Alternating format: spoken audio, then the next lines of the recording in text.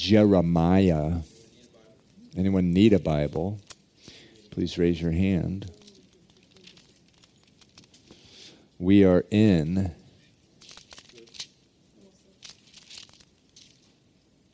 Jeremiah chapter 16. Jeremiah chapter 16. Let's pray before we begin. Father, we just thank you so much for this, the testimony and the record of this man.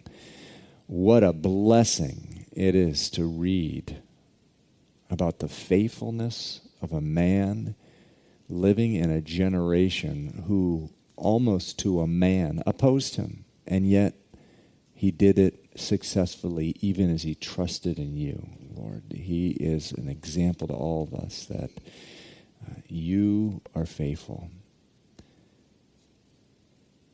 And Father, I just pray by the Spirit of God, you would just build us up, build up our church family this evening as we're in your word. It's in Jesus' name, amen. So Jeremiah 15, I don't know about you, but I was just so blessed last week as we finished off Jeremiah 15. So many times you will see in Jeremiah, as we've already seen, he sort of freaks out and starts just pouring out his heart to the Lord. That's what makes Jeremiah so unique amongst the prophets. And in verse 18 of chapter 15, we saw that he calls God, at the end of verse 18, an unreliable stream. The King James says a liar. He calls God a liar. He's just, why? Because verse 18, he's complaining about his perpetual pain. It's just getting so bad. And somehow he's thinking that because there's pain, that God has not been faithful.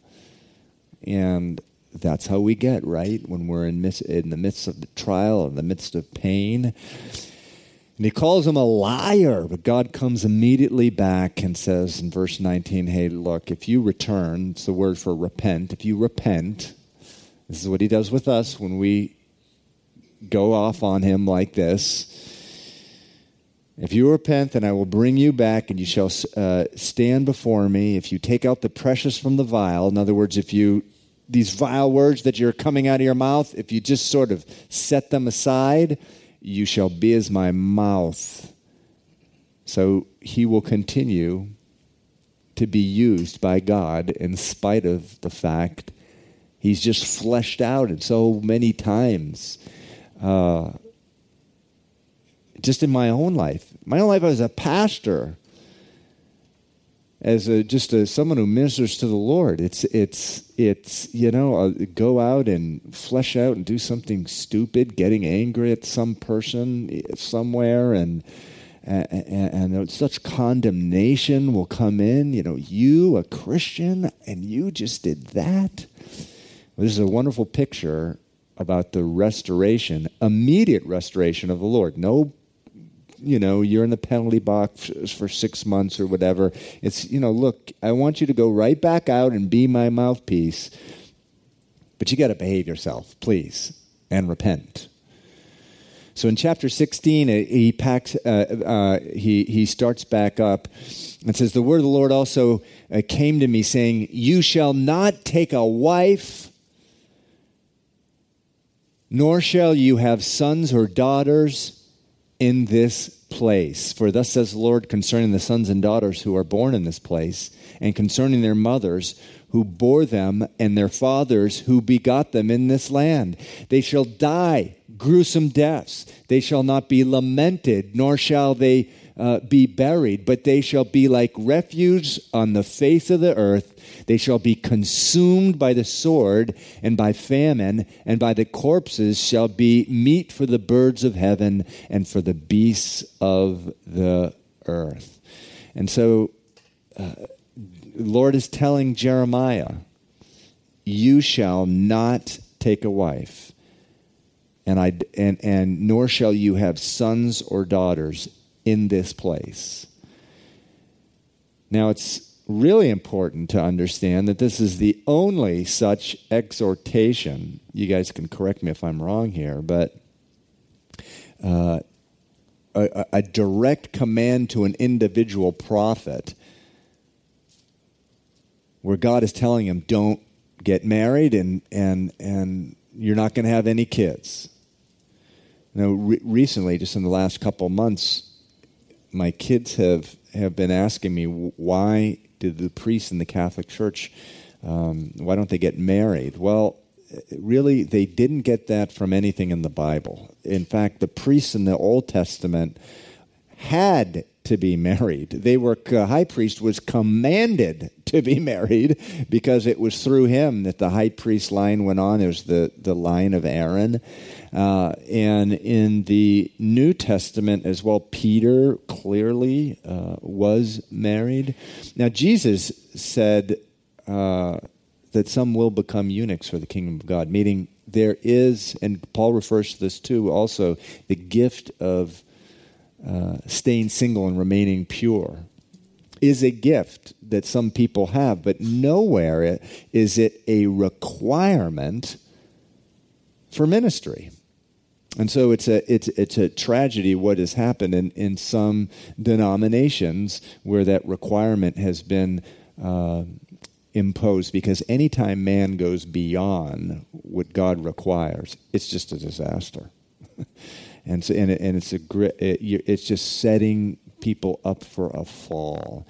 But he's telling Jeremiah this, and this is giving Jeremiah throughout is getting these really terrible pictures of what is to come. And that's part of the reason that he's weeping every other chapter. He's crying out to God. He's shuddering for his people.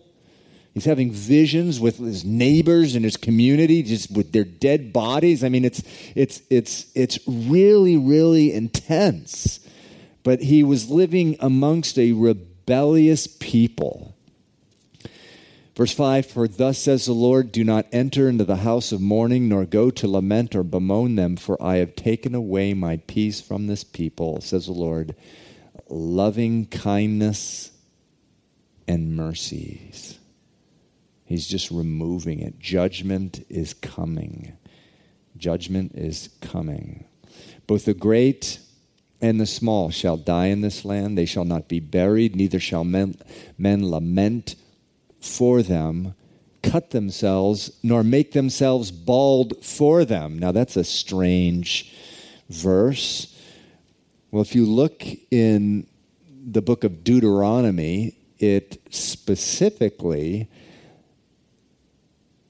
commands, but Deuteronomy is sort of a recap of the law that Moses gave to Israel when they were on the other side of the Jordan, right before they passed over the Jordan to the promised land. He gives basically a recap of the law. And then there were some additional laws put in there, and one of them was this, that when your relatives or friends die, don't cut yourself. Don't cut off your hair. And this is a little picture here. And why did Moses tell him that? Because that's what the pagan people around Israel did.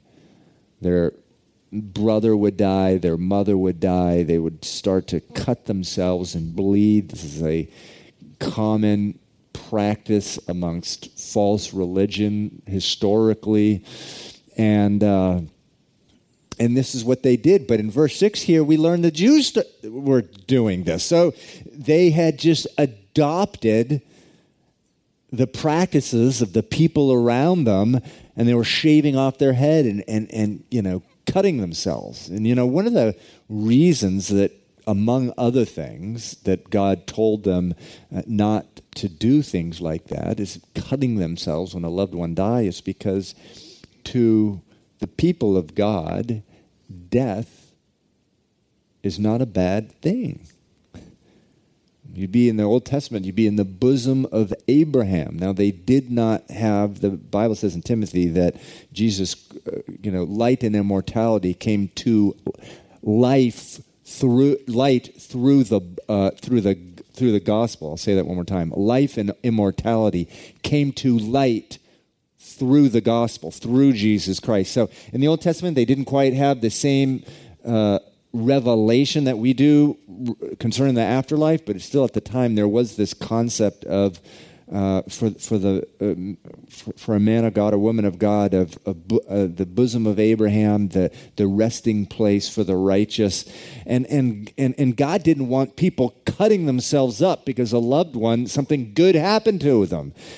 For a Christian, a believer in God, a funeral is a celebration of life for someone who dies in the Lord. But anyway, this is what they were doing, and he's saying, and you guys are going to die, and so many people are going to die, in so many numbers. No one's even going to be having funerals anymore. That's what the judgment is going to be like. Nor shall men break bread in mourning for them to comfort them for the dead. Nor shall men, verse 7, give them the cup of consolation to drink for their father or their mother. Also, you shall not go into the house of feasting to sit with them, to eat and drink. For thus says the Lord of God of Israel, behold, I will cause to cease from this place before your eyes and in your days the voice of mirth and the voice of gladness, the voice of the bridegroom and the voice of the bride. And it shall be when you show this people all these words that they say to you, why has the Lord pronounced all this great disaster against us? Or what is our iniquity? Or what is our sin that we have committed against the Lord our God? Then you shall say to them, because your fathers have forsaken me, says the Lord, they have walked after other gods and have served them and worshipped them and have forsaken me and not kept my law. And you have done worse than your fathers, for behold, each one follows the dictates of his own evil heart, so that no one listens to me. So again, we've discussed this. The same phrase has been used a couple times in Jeremiah already.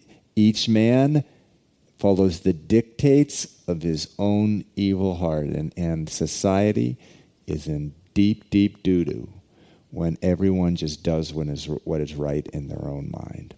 Big, big trouble when a society gets to that point. And that's how, what had become of the nation of Israel.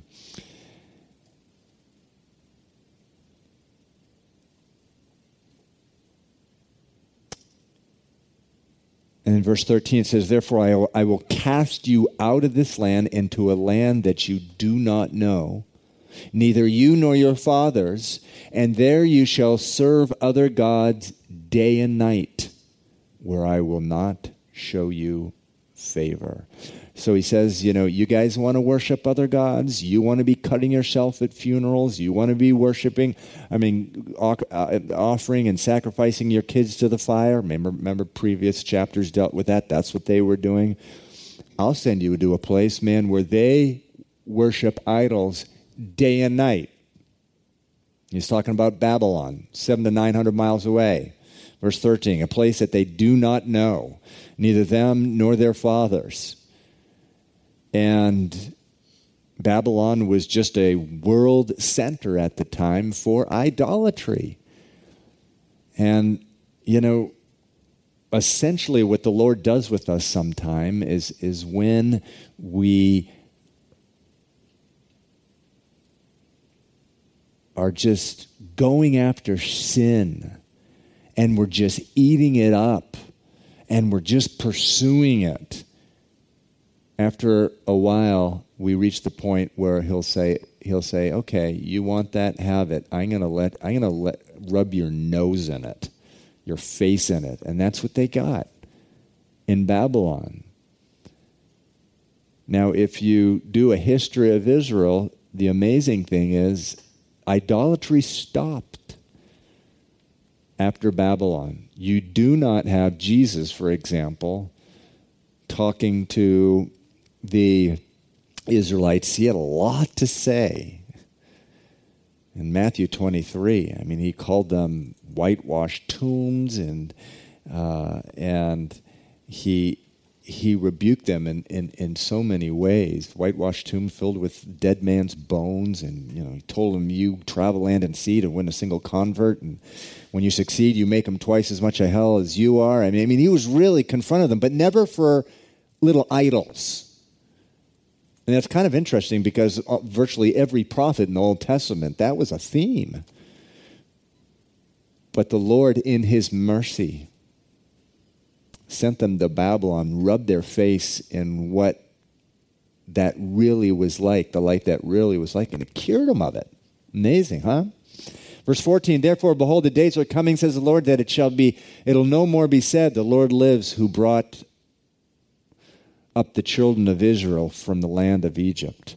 But the Lord lives, who brought up the children of Israel from the land of the north, and from all the land where he had driven them. For I will bring them back into their land, which I gave to their father. So every once in a while, God is merciful here to throw in hope, although here it is a distant hope, where he says, look, you guys will be banished, but you will come back from Israel. Will be banished, they will be exiled, but they will be brought back. Kind of interesting, throughout the prophets, we have seen a short-term fulfillment and also a long-term fulfillment. In verse 15, it says they'll come back from the north, and they did. The Israelites came back to the north, and they came back into Israel. But just in the last 10 to 20 years, I believe the highest percentage of immigrants into Israel is from Russia, from the north.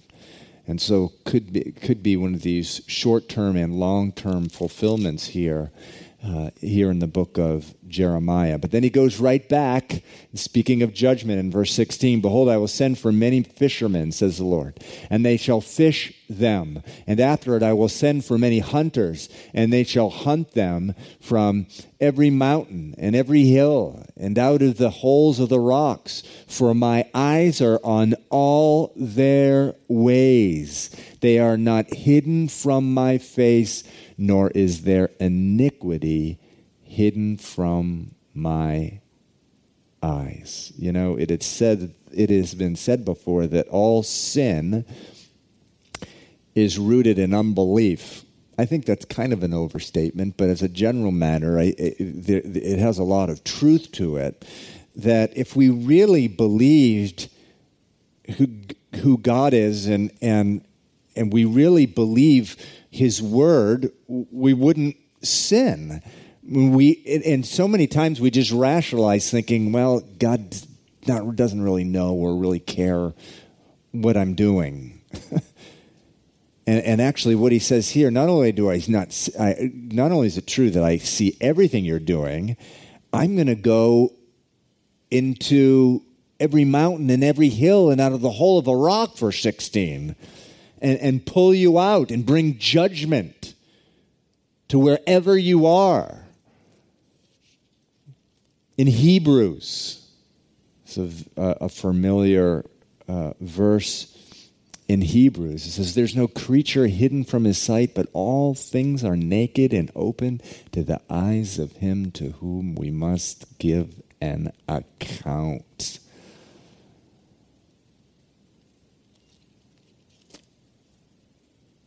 And so there's that compartmentalization that we do in our lives. We just put a sin area and we compartmentalize it and we put it away in a certain area of our life, pretend it's not there, that God doesn't see it. But he does.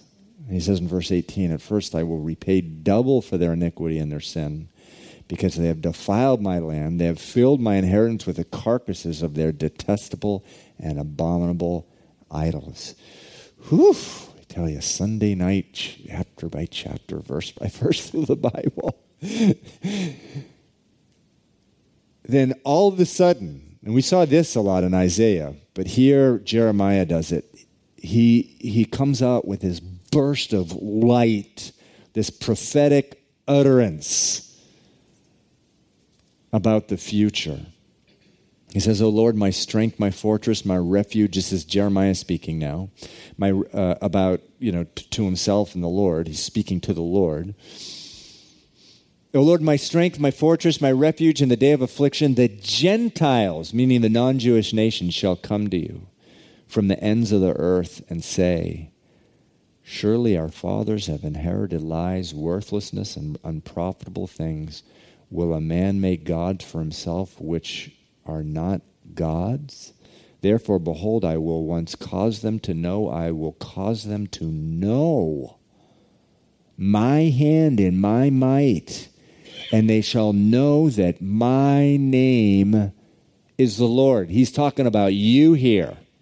This is the prophecy about you, unless you're Jewish. And if you are a student of the Old Testament, you will know that this is a really, really, these would be really, really strange words to fall upon the ears of a Jewish believer. Our family is going through a family devotion time in the book of Nehemiah. And, it's just amazing the attitude of Nehemiah towards all the nations around him. I mean, he basically didn't trust them. And for good reason, because they were some seriously wicked nations surrounding Jerusalem while they were rebuilding the gates and the temple, the walls of Jerusalem. Sanballat and Tobiah, and these people would come in and they would try to convince Nehemiah to, meet him in some town or go into the temple and meet with them there. And at one point they said, "Hey, well, let us join you in what you're doing. We want to help you build the temple." And Nehemiah said, "No way." I believe Ezra said the same thing. "No way. We're not letting you guys participate in God's work here." And it's because they were completely, utterly untrustworthy. They were God haters. They were troublemakers, and they just wanted to get in, and it's a device of the enemy, device of Satan, to come in and get unequally yoked and this type of thing. And so, as a general rule throughout Jewish history, and certainly if you read some of the Talmud, the attitude towards the Gentiles was, ugh. You weren't even allowed. If you rubbed up against a Gentile in the market, you were unclean and you couldn't go into the temple. Now, it got really, really spiritually unhealthy. It went totally overboard. But here, Jeremiah is saying, "O Lord, my strength, the Gentiles shall come to you from the ends of the earth." And he says they're going to repent. They're going to say, surely our fathers have inherited lies. All that our forefathers, it was just pagan weirdness. You are the one true God. And then verse 21 is just an awesome verse. It says, "Therefore, behold, I will once cause them to know, I will cause them to know." Know what? Jesus Christ, the living God. He will cause them to know, and they shall know that my name is the Lord. And in other words, that know, that the word know, yada in Hebrew, Adam knew Eve and begat Cain. I will cause them to know me. They will know me in an intimate way. And in the book of Matthew, Jesus says, he has a series of parables like this. He says there was a certain landowner. This is chapter 22, chapter 21, verse 33. There's a series of parables like this where Jesus mentions this whole thing that God will send prophets and prophets and prophets, and finally, after total rejection, he's going to give the lampstand over to the Gentiles. And in Matthew 22, verse 33, there's one of them that many of you are familiar with it. There was a certain landowner who planted a vineyard, set a hedge around it, dug a wine press, built a tower, and he leased it to the vine dressers and went into a far country. Now, when vintage time, harvest time drew near, he sent his servants to the vine dressers that they might receive his fruit. And the vine dressers took his servants, beat one, killed one, and stoned another. Again, he sent other servants more than the first, and they did likewise to them. Then last of all, he sent his son, saying, they will respect my son. But when the vine dressers saw the son, they said among themselves, this is the heir. Come, let us kill him and seize his inheritance. So they took him and cast him out of the vineyard and killed him. Therefore, when the owner of the vineyard comes, what will he do to those vine dressers? And they said to Jesus, he will destroy those wicked men miserably and lease his vineyard to others. And Jesus said to them, therefore I say to you, the kingdom of God will be taken from you and given to a nation bearing the fruits of it. And whoever falls on this stone will be broken, but on whomever it falls, it will grind him to powder. Speaking, one's going to be judged, and one is going to be grinded into judgment. The other one's going to be broken into repentance. And so we see that there in Jeremiah, this sort of burst of light in the middle of a very, very dark prophecy, which starts right back up in verse 1 of chapter 17. The sin of Judah is written with a pen of iron. With the point of a diamond, it is engraved on the tablet of their heart. So a diamond, we know that some things need to be cut with a diamond because it's one of the hardest, is it chemical compounds? Is that what you call it? Diamonds are the hardest substance on earth. And so the hearts of the Israelites were so hard that a diamond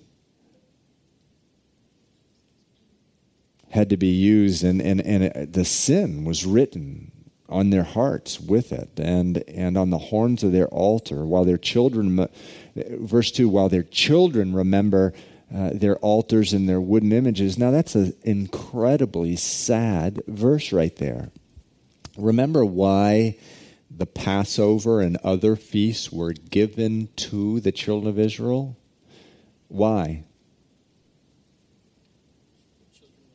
So the children would remember the faithfulness of the Lord. And when it's gotten to the point where the children are not remembering the faithfulness of the Lord, but they're remembering the altars and the wooden images, meaning the pagan statues or whatever, things are in a low, low place. By the green trees on the high hills, that's the when you see that, the groves and the high places, the green, referring to the sexual practices done amongst the groves. Verse 3, O my mountain in the field, I will give you as plunder, your wealth, all your treasures, and your high places of sin within all your borders. And you, even yourself, shall let go of your heritage which I gave you, and I will cause you to serve your enemies in the land which you do not know. For you have kindled a fire in my anger, which shall burn forever. God doesn't change. He's a consuming fire. His holiness is represented by the fact that there's a holy anger, and it burns.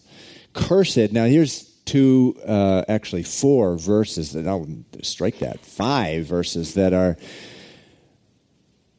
oft quoted very often. Cursed is the man who trusts in man and makes his flesh his strength, whose heart departs from the Lord, for he shall be like a shrub in the desert, and shall not see when good comes, but shall inhabit the parched places in the wilderness in a salt land which is not inhabited.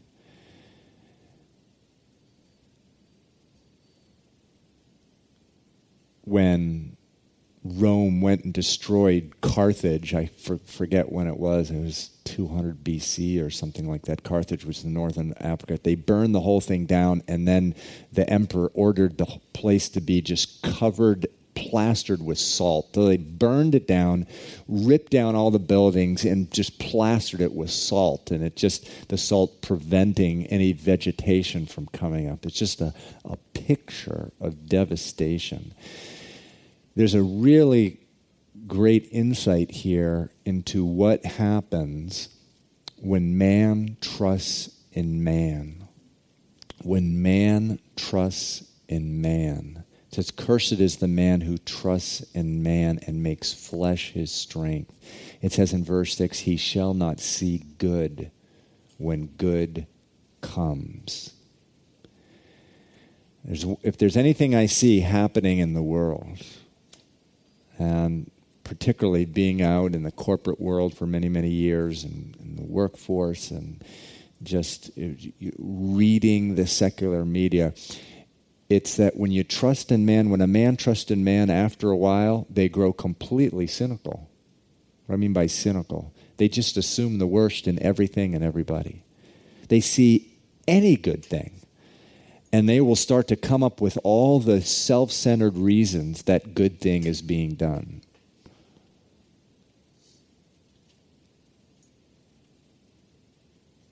A church is feeding the poor, and the report on it will be, well, that's to justify, all the high-paid salaries all the pastors get in the church or something. I mean, they will try to come up with some negative reason for everything. I remember reading an article a few years ago about this man who had endorsed a politician and who was running for president, and a magazine was reporting on the fact that this man had endorsed this guy who was running for president, and the magazine reported all the reasons this guy must have endorsed this guy running for president, and every single one of them had to do with, well, because he wants a place in his cabinet, or his relative, his cousin knows the politician's aunt's sister or something, or, well, he may eventually want to do some partnership with a guy. There was not one single reason that this magazine article gave that maybe the guy just thought he was the best candidate.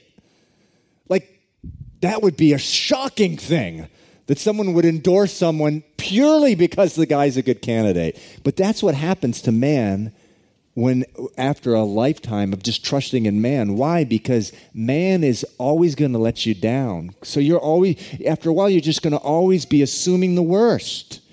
And it's a tragedy to go through that. And that's why so many people, I've noticed over the years, so many people who go off into secular organizations, non-governmental organizations, which are working in foreign countries, they come back completely disillusioned after 2, 5, or 10 years. And they just give up and they go on and they become an investment banker or something like that. They started off, they were going to change the world because they trusted in man and the ideals of man. And they're working for man. On the contrary, you will see, not all, but you'll see, not unusually, a person who goes to the mission field for the Lord. And the years in the mission field will make them warmer, more loving, more positive about the future. So many teachers getting into public schools or whatever, they go in, they just want to teach the kids, they want to change the community, change the world. Man, after 10, 15 years, they become so cynical. Why? Because they're trusting in man and the ideals of man. And men, children, school children, parents of school children will let them down time after time after time after time. People do that. But when you're serving the Lord and you're not serving man but God, and you take your appreciation and your reward from the Lord and not man, that will make you flourish, that will actually give you an optimistic view of the future. And that's what verse 7 is about. Blessed is the man who trusts in the Lord, whose hope is in the Lord, for he shall be like a tree planted by the waters, which spreads out its roots by the river, and will not fear when heat comes, but its leaf will be green, and will not be anxious in the year of drought, nor will cease from yielding fruit. So just lest anybody, even though no one was listening to Jeremiah, and they weren't. We've gone through those verses. In chapter 1, it says, God tells Jeremiah, everyone's going to be against you. Even though no one's listening, it's interesting how the Lord always interjects, just lest you think that there's never any hope and that God has just closed off the door and that man is incapable of coming to the Lord and prospering. There's a very easy way. Trusting in the Lord, hoping in the Lord. They're like a tree planted by the waters who spread out its roots by the river. And the river is what? It just represents, it's the water. It's the word of God. It's the Spirit of the Lord. It's the life of God. Their leaf will be green, and they will not be anxious in the year of drought. So drought, meaning there's no food in the land, and everyone's in a panic, and they're able to have peace, and they prosper. There is a prosperity. Cy Rogers last night told us that, man, no matter how bad things get, you trust in the character of God, and you will receive a reward. You will be blessed. There will be a blessing. I don't know what form or fashion it will take. I don't know how many of you are baseball fans, but I know there's a few. Like, how many of you know how rare it is? First of all, how many of you know what a perfect game is? A perfect game by a pitcher. All right. That's right. Just yesterday. See, my mother. Philip Humber yesterday tossed a perfect game. Yeah, the Red Sox need him. And a perfect game it's more than a no-hitter. A no-hitter is when a pitcher goes 9 innings and they don't give up a hit.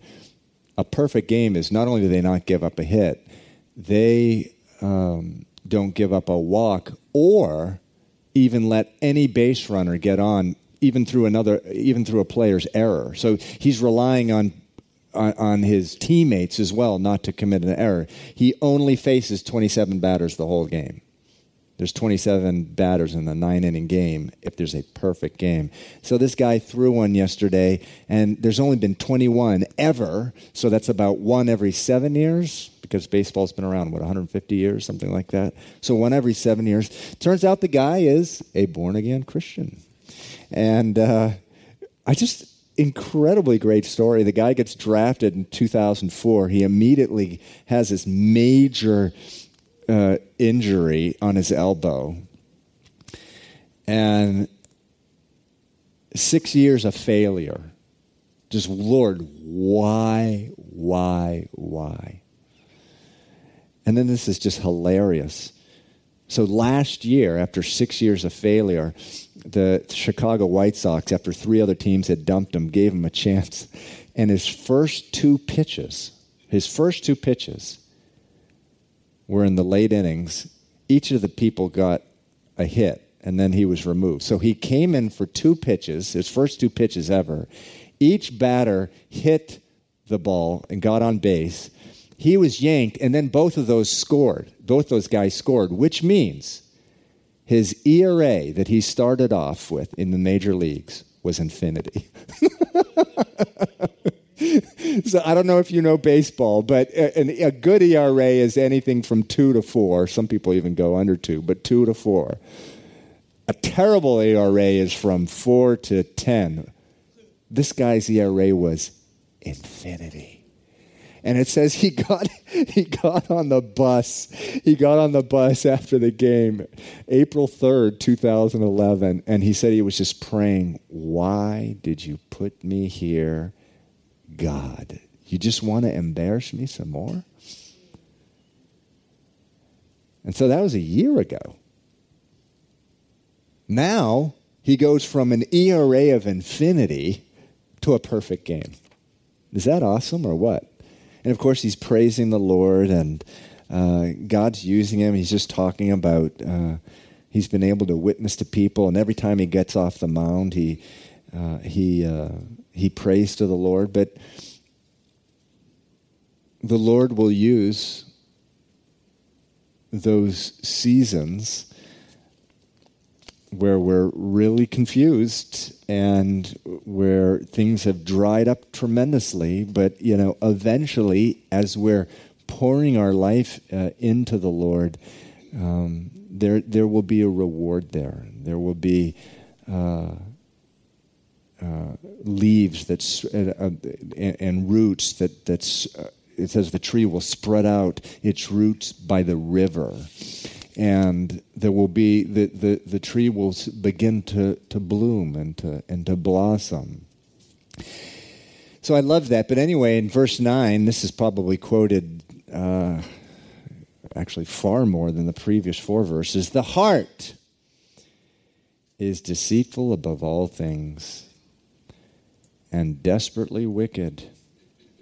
Who can know this? Who can know it, rather?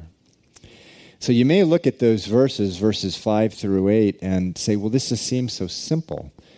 The Lord just puts cursings and blessings before the people of Israel, and he did that in Deuteronomy and in Leviticus. Deuteronomy 28, he says, you do this, you'll be blessed. You do this, and you'll be cursed. And Jeremiah 17:5 through 8, he says, you'll be cursed if you do this. You'll be blessed if you do that. So what's the problem?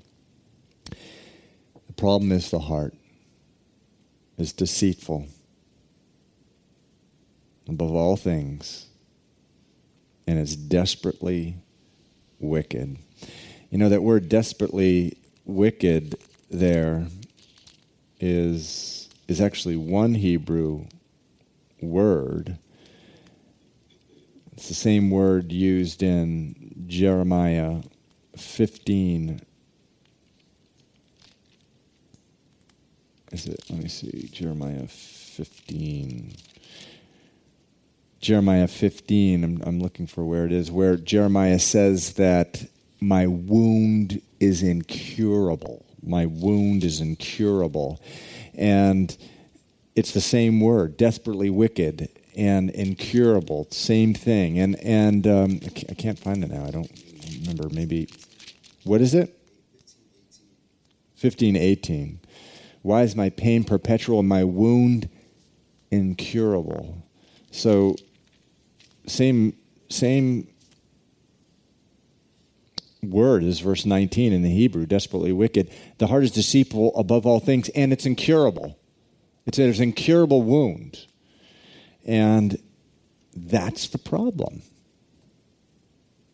Guard your heart, for from it flow the issues of life. There's one thing that is absolutely the case, and that is your heart will always make a convert of your mind. I mean, your passions and the passions that you feed in your life will always make a convert of your mind. It'll overtake reason. And that's why it's so important, the Bible says, that we guard what comes into our heart.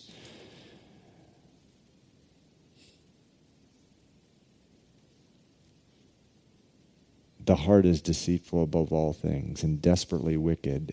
Who can know it? But verse 10, I, the Lord, search the heart. I test the mind, even to give every man according to his ways, according to the fruit of his doings. As a partridge that broods but does not hatch, so is he who gets riches but not by right. It will leave him in the midst of his days, and in his end he will be a fool. And then all of a sudden, a glorious burst of light again. Again, we see this in the prophets. It's almost as if, God knew the prophets weren't going to be able to take so much doom coming out of their mouth, and he would just give them something glorious. Verse 12, a glorious high throne from the beginning is the place of our sanctuary. The Bible says that Jesus was slain before the foundation of the world. There's a high throne. This is speaking of the very presence of God. It's not speaking about the temple. Temple is going to be wiped out. It's going to be burned down. It's going to be destroyed. And here's just a glorious light, a burst of hope, a glorious high throne from the beginning is the place of our sanctuary. So no matter how bad it gets, and man, have we seen a description of bad. So many corpses in the field that people aren't even going to be having funerals. But the Lord is telling Jeremiah that even in the midst of that, the place of your sanctuary is the glorious high throne that has been from the beginning. It's a glorious verse. O Lord, the hope of Israel, all who forsake you shall be ashamed. Those who depart from me shall be written in the earth, because they have forsaken the Lord, the fountain of living waters. So that may be an allusion. As I said before, there's not as much revelation in the Old Testament to life after death, but an allusion to the destiny of the wicked, the fate of the wicked, written in the earth. I mean, there's no place in heaven for them. Heal me, O Lord, and I shall be healed. Save me, and I shall be saved, for you are my praise. Indeed, they say to me, where is the word of the Lord? Let it come now. Jeremiah was a fragile guy just like every other human being. And when you have a calling like Jeremiah's, we read it in chapter 1, where the Lord said to him, prepare yourself, because, behold, I'm going to make you a fortified city against the kings of Judah, against its princes, against its priests, against the people of the land. They will fight against you. When you have that calling, anyone who is in that calling. So Elijah found himself in the same place. Why don't you just kill me, God? I can't take this anymore. And he's just in the midst of his calling, in the midst of his prophetical calling here, he's just saying, heal me, Lord, and I shall be healed. Save me, and I shall be saved, for you are my praise. I can't take this anymore. Why? What can he take? Well, he's just surrounded by mockers. Verse 15, it says, they say to me, where is the word of the Lord? Let it come now. They're mocking him. They're mocking him.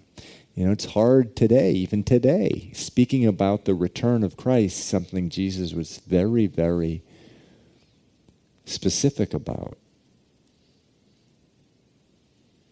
The world's going to mock it. I mean, when you see, probably the most stereotypical thing, you're reading New Yorker magazine or something like that, or whatever, the Times or something like that, and there'll be this guy with a beard and a robe, the end is near, and they're just mocking prophecy. They're mocking the prophecy of the Lord. And it's pretty hard when you're the only guy out there, and that is what Jeremiah was going through. Verse 16, as for me, I have not hurried away from being a shepherd who follows you. So he's thinking the Lord is not being faithful. So here he goes again. He's arguing with the Lord, because certainly if he's in this much pain, it must be a punishment from the Lord, and it wasn't a punishment at all. As for me, verse 16, I have not hurried away from being a shepherd who follows you, nor have I desired the woeful day. You know what came out of my lips. It was right before you. Do not be a terror to me. You are my hope in the day of doom. Let them be ashamed who Let them be ashamed who persecute me, but do not let me be put to shame. Let them be dismayed, but do not let me be dismayed. Bring on them the day of doom and destroy them with double destruction. So there are a couple things going on, but he's in all this pain. He's in this tremendous trial, and he can't separate the fact that this trial that he's in is really just the rebellion of the people, is the result of the rebellion of the people around him, and has nothing to do with his own sin or lack of faithfulness to God. So he's getting into this argument with God. I have been faithful, so why have all this pain? He says, no, this pain has nothing to do with your lack of faithfulness. It has to do with the rebellion of the people around you. But then he comes in verse 18 and says, please, would you just destroy them with a double destruction, which is very different than the heart we have seen, and I believe we'll see again in Jeremiah, where he weeps for the people. But from time to time, he just can't take it anymore. And he's like, Lord, would you just take these people out? Verse 19, then the Lord said to me, go and stand in the gate of the children of Israel, by which the kings of Judah come in, and by which they go out, in all the gates of Jerusalem. So he stands in the gate of Jerusalem. And verse 20 says, and say to them, hear the word of the Lord, you kings of Judah, and all the inhabitants of Jerusalem who enter by these gates. And thus says the Lord, take heed to yourselves, and bear no burden on the Sabbath day, nor bring it in by the gates of Jerusalem, nor carry a burden out of your houses on the Sabbath day, nor do any work, but hallow the Sabbath day as I commanded your fathers. But they did not obey, nor incline their ear, but they made their necks stiff, and that they might hear nor receive instruction. And it shall be, if you heed me carefully, says the Lord, to bring no burden through the gates of this city on the Sabbath day, but hallow the Sabbath day, to do no work in it, then shall enter the gates of this city kings and princes sitting on the throne of David, riding in chariots and on horses, they and their princes, accompanied by the men of Judah and the inhabitants of Jerusalem, and this city shall remain forever. And they shall come from the cities of Judah and from the places around Jerusalem, from the land of Benjamin and from the lowland, from the mountains and from the south, bringing burnt offerings and sacrifices, grain offerings and incense, bringing them sacrifices of praise to the house of the Lord. But if you will not heed me to hallow the Sabbath day, such as not carrying a burden when entering the gates of Jerusalem on the Sabbath day, then I will kindle a fire in its gates, and it shall devour the palaces of Jerusalem, and it shall not be quenched. So you see here this sort of final warning to the people that, and he just takes a specific law, obey the Sabbath and keep it holy. Now the Sabbath was very unique in that it was unique to Israel. I believe in Exodus, it's called a sign between God and Israel, was the Sabbath was. Circumcision was also something practiced by the Israelites, but it was not unique to Israel. There were other ethnic groups and things that practice circumcision. The Sabbath was original. It was something which set them apart. What? One day a week? From sunset to sunset, you're not working? Why would you ever do something like that? It's a Sabbath rest to the Lord. So it was a sign. It was a sign to the world that this was God's people. So just enormously important, but it was ignored. It was largely ignored. Sabbath, by the way, was not only one rest one day a week, it was also rest the land 1 year every 7 years. And so that was never practiced ever. So for 490 years after they went into the promised land, they never obeyed that. So God exiled them for 70 years because 490 divided by 7 is 70. So 70 years you didn't obey the Sabbath, I will exile you for 70 years. But here he's bringing up, look at the sign that I gave you. You've just completely mushed it. You've destroyed the sign. And people look at you, and they no longer see you as a light to the world. Israel was raised up by God so people would look at it and say, the living God. The Sabbath was just one of many ways that was done, but it was one of the ways. It was a very, very important and central to the life of Israel. But they weren't obeying the Sabbath anymore, or any of other God's laws. When their family members died, they were cutting off their hair bald and cutting up their bodies. Just completely abandoned the word of the Lord. I'm so thankful that all that law in the Old Testament, in Exodus and Deuteronomy and Leviticus, was satisfied in Christ. Jesus fulfilled it all perfectly. And that we can just rest in his faithfulness to all that law. And apart from grace, this is the best that we can do that we're reading here in Jeremiah. We're just going to be miserable failures. Why? Because the heart is deceitful above all things and desperately wicked. This is the best that man could do when righteousness was attained by following the law. Praise the Lord for our Savior who fulfilled it all for us, and we can just rest in his righteousness.